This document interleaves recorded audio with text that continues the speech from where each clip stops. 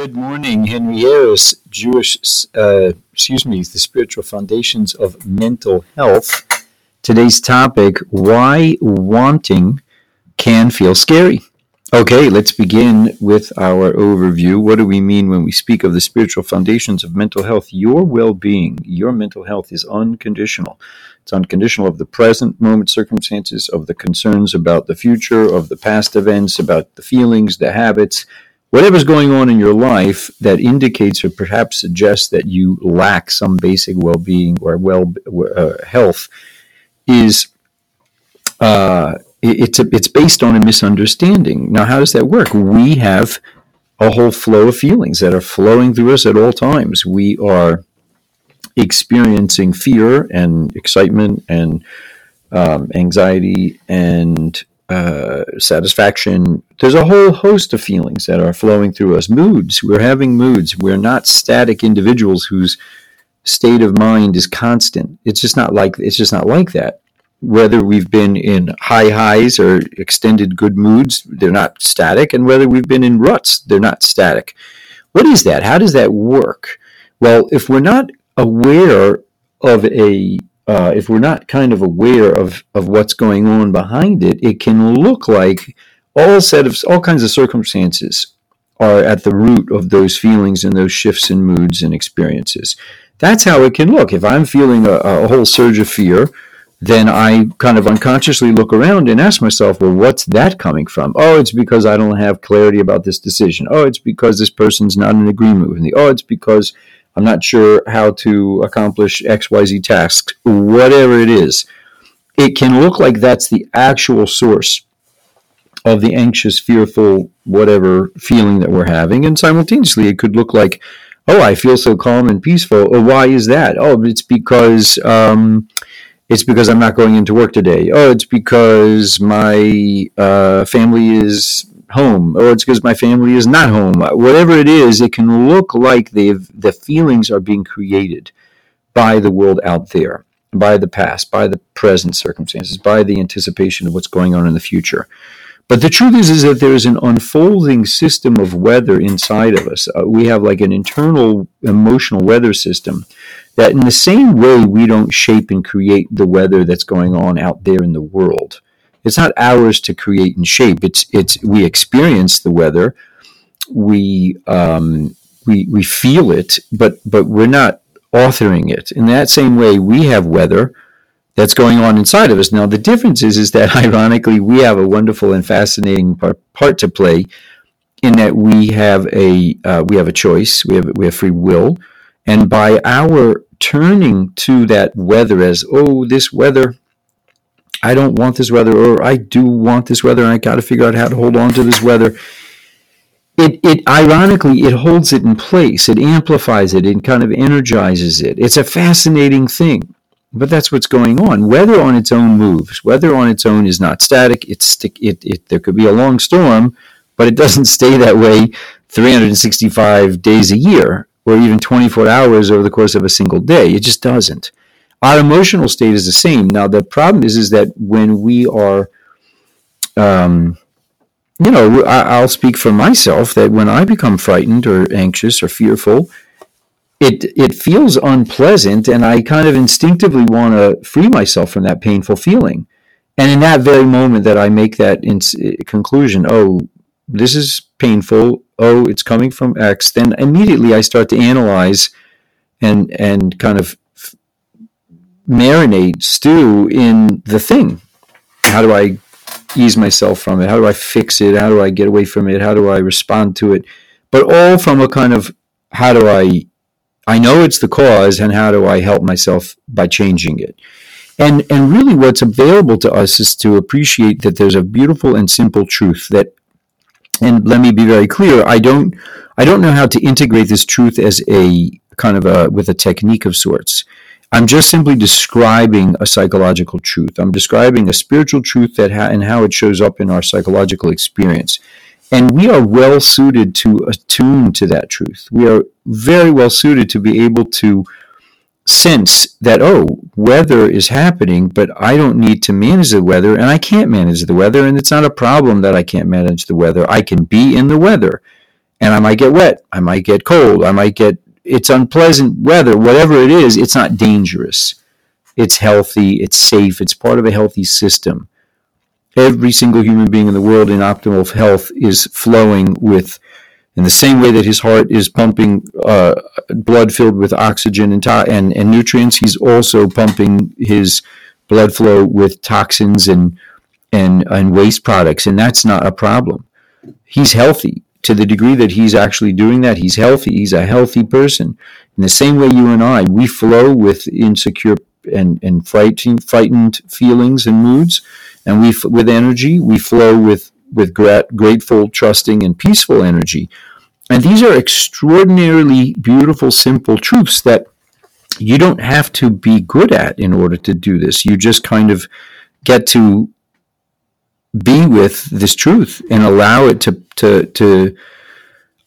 pass through you, in the same way that a woman who's experiencing birth is allowing a birth experience to pass through her. It hurts, but it's safe, it's healthy, and it's a good thing. It's a really lovely thing, and she has a role to play, but it's not like, how do I manage the contractions? How do I time them to last shorter, longer, get rid of them? That's not her role. If she were to take that role on, she would become a sad lady. You know, if she were to really take on to try to manage the duration of the contractions or manage the intensity of the contractions, she'd feel very discouraged because she wouldn't be successful.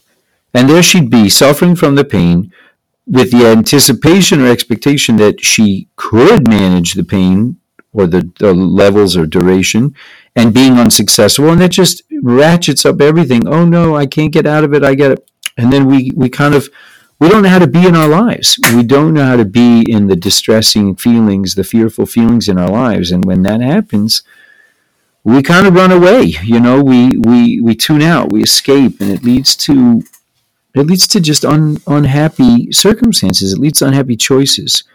It affects our capacity to be with people we love. It affects our ability to pursue our own potential with dignified and meaningful choices. It's when we find ourselves living in kind of a space of distress and we don't realize that it's not telling anything about us in our lives, it's just telling us about our mood. When we don't see that, we can really react. We can react significantly. When we do have an understanding that I'm having a very dark feeling right now, but it's not really telling me about my life or my mental well-being.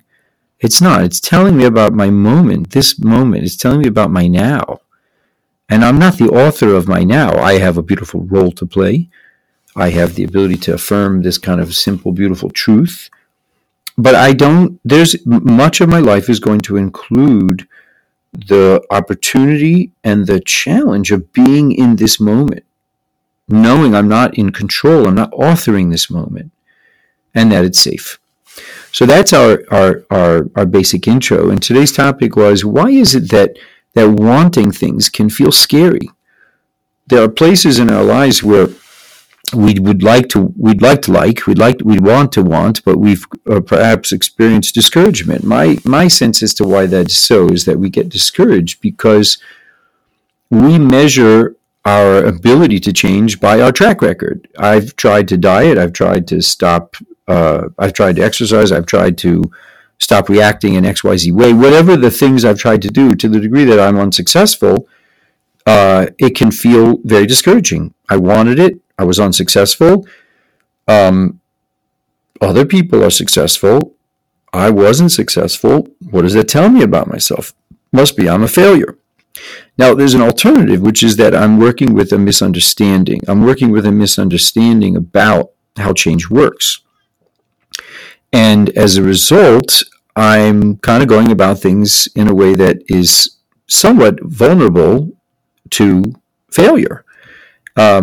If I believe that I'm truly the author of my new thoughts and feelings, then I'm going to run into some walls, right? It's very difficult to kind of change an ingrained habit with just willpower. I don't know how to do so. I don't know how to change the feelings that arouse in me an urge or a desire or a need or a reaction. Those feelings come so fast that I don't even notice them sometimes. And I don't know how to change the feelings that are at the root of my unhelpful habits. And then I lay out a nice plan. I put it on paper. I kind of say, do this, that, and the other. And it's not like I don't, change does happen in all kinds of ways, but it's certainly the case that change also doesn't always happen, certainly not right away, and certainly not with this misunderstanding. What's the misunderstanding? The misunderstanding is that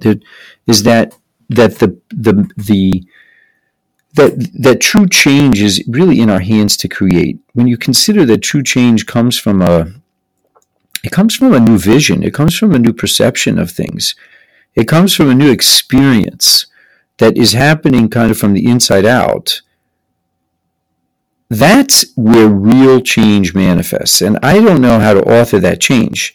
So I'll share with you where I was fascinated by this idea recently. I've shared it before, but I came upon it again and I was re-fascinated by it. The degree to which who we really are is what we want. And the problem is that we can sometimes give up wanting something because it's like, well, what's the point? I wanted it and it wasn't successful. But to really appreciate that the essence of who we are is what we want, our desire, our will. And I like to share the story of, or the basic example of a passage in the Talmud that describes what happens when a man, let's say there's a really, really bad guy. He's a wicked guy. And he goes up to a lady, he gives her a ring, and he says, behold, I would like to marry you with this ring. And she accepts. So in normal circumstances, that's a marriage. She agrees, and they partner to create what is a new and holy thing. Let's say he places a condition on it. He says, I'm marrying you on the condition that I am righteous. And he's a bad guy. He's been his entire life doing terrible, disgusting, destructive things. And then the moment after she accepts the ring from him, he runs off to do more wicked, terrible, destructive things. So he gave her the ring with that condition and said, I'm only intending to marry you with the condition that I am righteous. And there was only that moment between his life prior and his life after, where he's a wicked guy. She accepted it, and then a moment after she accepts it, she says to herself, what was I thinking? I can't believe I did that. I accepted the ring from him, but I don't want to marry him. I want to marry somebody else. Does she need a divorce document in order to marry someone else? And the Talmud says, yes, she does. Now the question is, why? How in the world could that work? That the man married her with the condition that he's righteous, but he did nothing whatsoever to indicate. Everything about his life before and after indicated that he wasn't righteous, and yet he made everything conditional on that, and yet the Talmud says she needs to get a document, a divorce document to marry someone else. And the Talmud explains it's from a place of doubt. It could be, what could have happened? The Talmud says that it could be that in that moment, with all the prior past choices he made and with all the future ones he's about to make, in that moment that he gave her the ring, when he said to her those words, it could be that he had an internal a rumbling of desire for tshuva, a desire to take responsibility for his life, a desire to be a righteous guy, to be a tzaddik. If he did have that rumbling of desire, that one moment's desire, oh my gosh, I want it. If he had that one moment, then in heaven, his identity is a righteous guy. He is viewed in that moment as a righteous guy, and in sync with his stipulation, I'm marrying you on the condition that I'm righteous, bang, it would have been a valid marriage.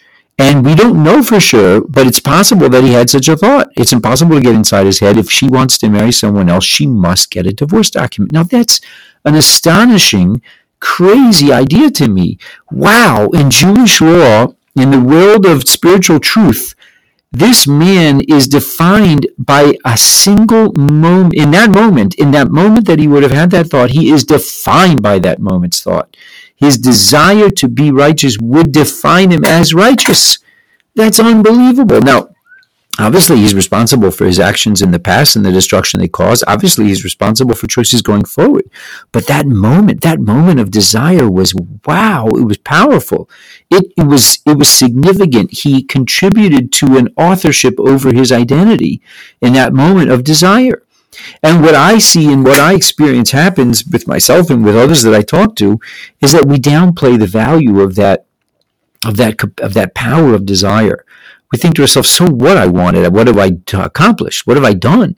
It's nothing. I've tried and I failed. I'm obviously incapable. I'm incapable. I'm a failure. What's the point? It can be frightening to want something that you've tried for and failed at. It can truly be frightening because it's kind of putting on the table something precious, something very dear, something very essential to ourselves, like an inner yearning. It can be quite frightening to revisit a yearning after having failed to realize that yearning. And I believe that if we appreciate, if we consider that, yes, it's real, like make good, look around your life and see where and how you could support yourself, but appreciate that there is a magical partnership that happens when a person expresses desire, an inner desire, an outer desire, whatever it is. If the person expresses desire, he steps into a new identity, even if for a moment. And he can then step into that new identity again and again and again. And if he's sincere about, look, let me take away whatever possible pitfalls that might make it harder for me. Let me seek support and assistance. But first and foremost, let me recognize that I possess inside of me a pristine and perfect and untouched capacity to desire, to define myself through that act of wanting, through that yearning. And it says in the Talmud that in the way that a person wants to go, he is led. There is a spiritual momentum that is generated in the world at large that is assisting him. But we get discouraged. We might want something, and then we get a setback, and then we say to ourselves, what was the point? But we don't. But when we understand, no, get up and want again. The definition of success in Judaism is the tzaddik, and the tzaddik is the one who sheva yipol tzaddik v'kam. He falls down 7 times and he gets up. He re-engages his desire. His getting up is a re-engaging of desire. I fell. I lost track of my I lost track of my yearning. I lost track of my state of mind of inspiration or resolve. I lost it. I fell. But I also acknowledge and own that I'm a wanter. My essential self is as that I'm a wanter, and that's my part. I'm not literally the one capable, I'm not responsible to create lasting change on my own. Willpower does not create lasting change. I'm in the wanting department. And when I want, I invoke, I create the opening for a partnership with the source of all wanting, with the wanting behind all creation. There is a will and a wanting behind all creation that is yearning to partner with my wanting. And if I know this, then I can fall down and get up and fall down and get up and fall down and get up. And as many times as I fall, I get up. I'm called successful. I might lose hope. I might get discouraged. But I recognize that it has nothing to do with being a successful person. I don't know when, where, and how the gates are going to open and I'm going to experience a real shift in consciousness, which I believe everyone has. Everyone has had a shift in consciousness where something that looked difficult is all of a sudden at a certain point becomes less difficult without having to willpower their way through. Everyone has experienced that. I don't know when and how that door is going to open, but I know that it is essential to understand at the root of despair and discouragement is a misunderstanding. It's not a lack of ability to be successful. It's a misunderstanding about what is success. Success is wanting. Success is wanting, which includes certainly taking away obvious obstacles and pitfalls. Certainly, success includes finding resources to assist one in all the ways that your gut tells you to get help and get assistance. But the root of it all, the real success, is that I'm a wanter. I know that I'm a wanter. My identity is shifting as I experience and choose to desire the thing I desire. I want to be healthy. I want to be generous-hearted. I want to forgive. whatever it is that I want, I can express an actual yearning desire for that, knowing that that is, I'm defining myself. I'm experiencing a new act of self-definition. And that act of self-definition is partnering with the source of all wanting. And as many times as I lose sight of that desire, I can reclaim it and recognize, oh, I have an opportunity to be successful again. And in this manner, we accept responsibility. We accept responsibility for our real part, not a part that's not our part. We accept a responsibility for what is truly our role. And when you're doing all you can, you're by definition being successful.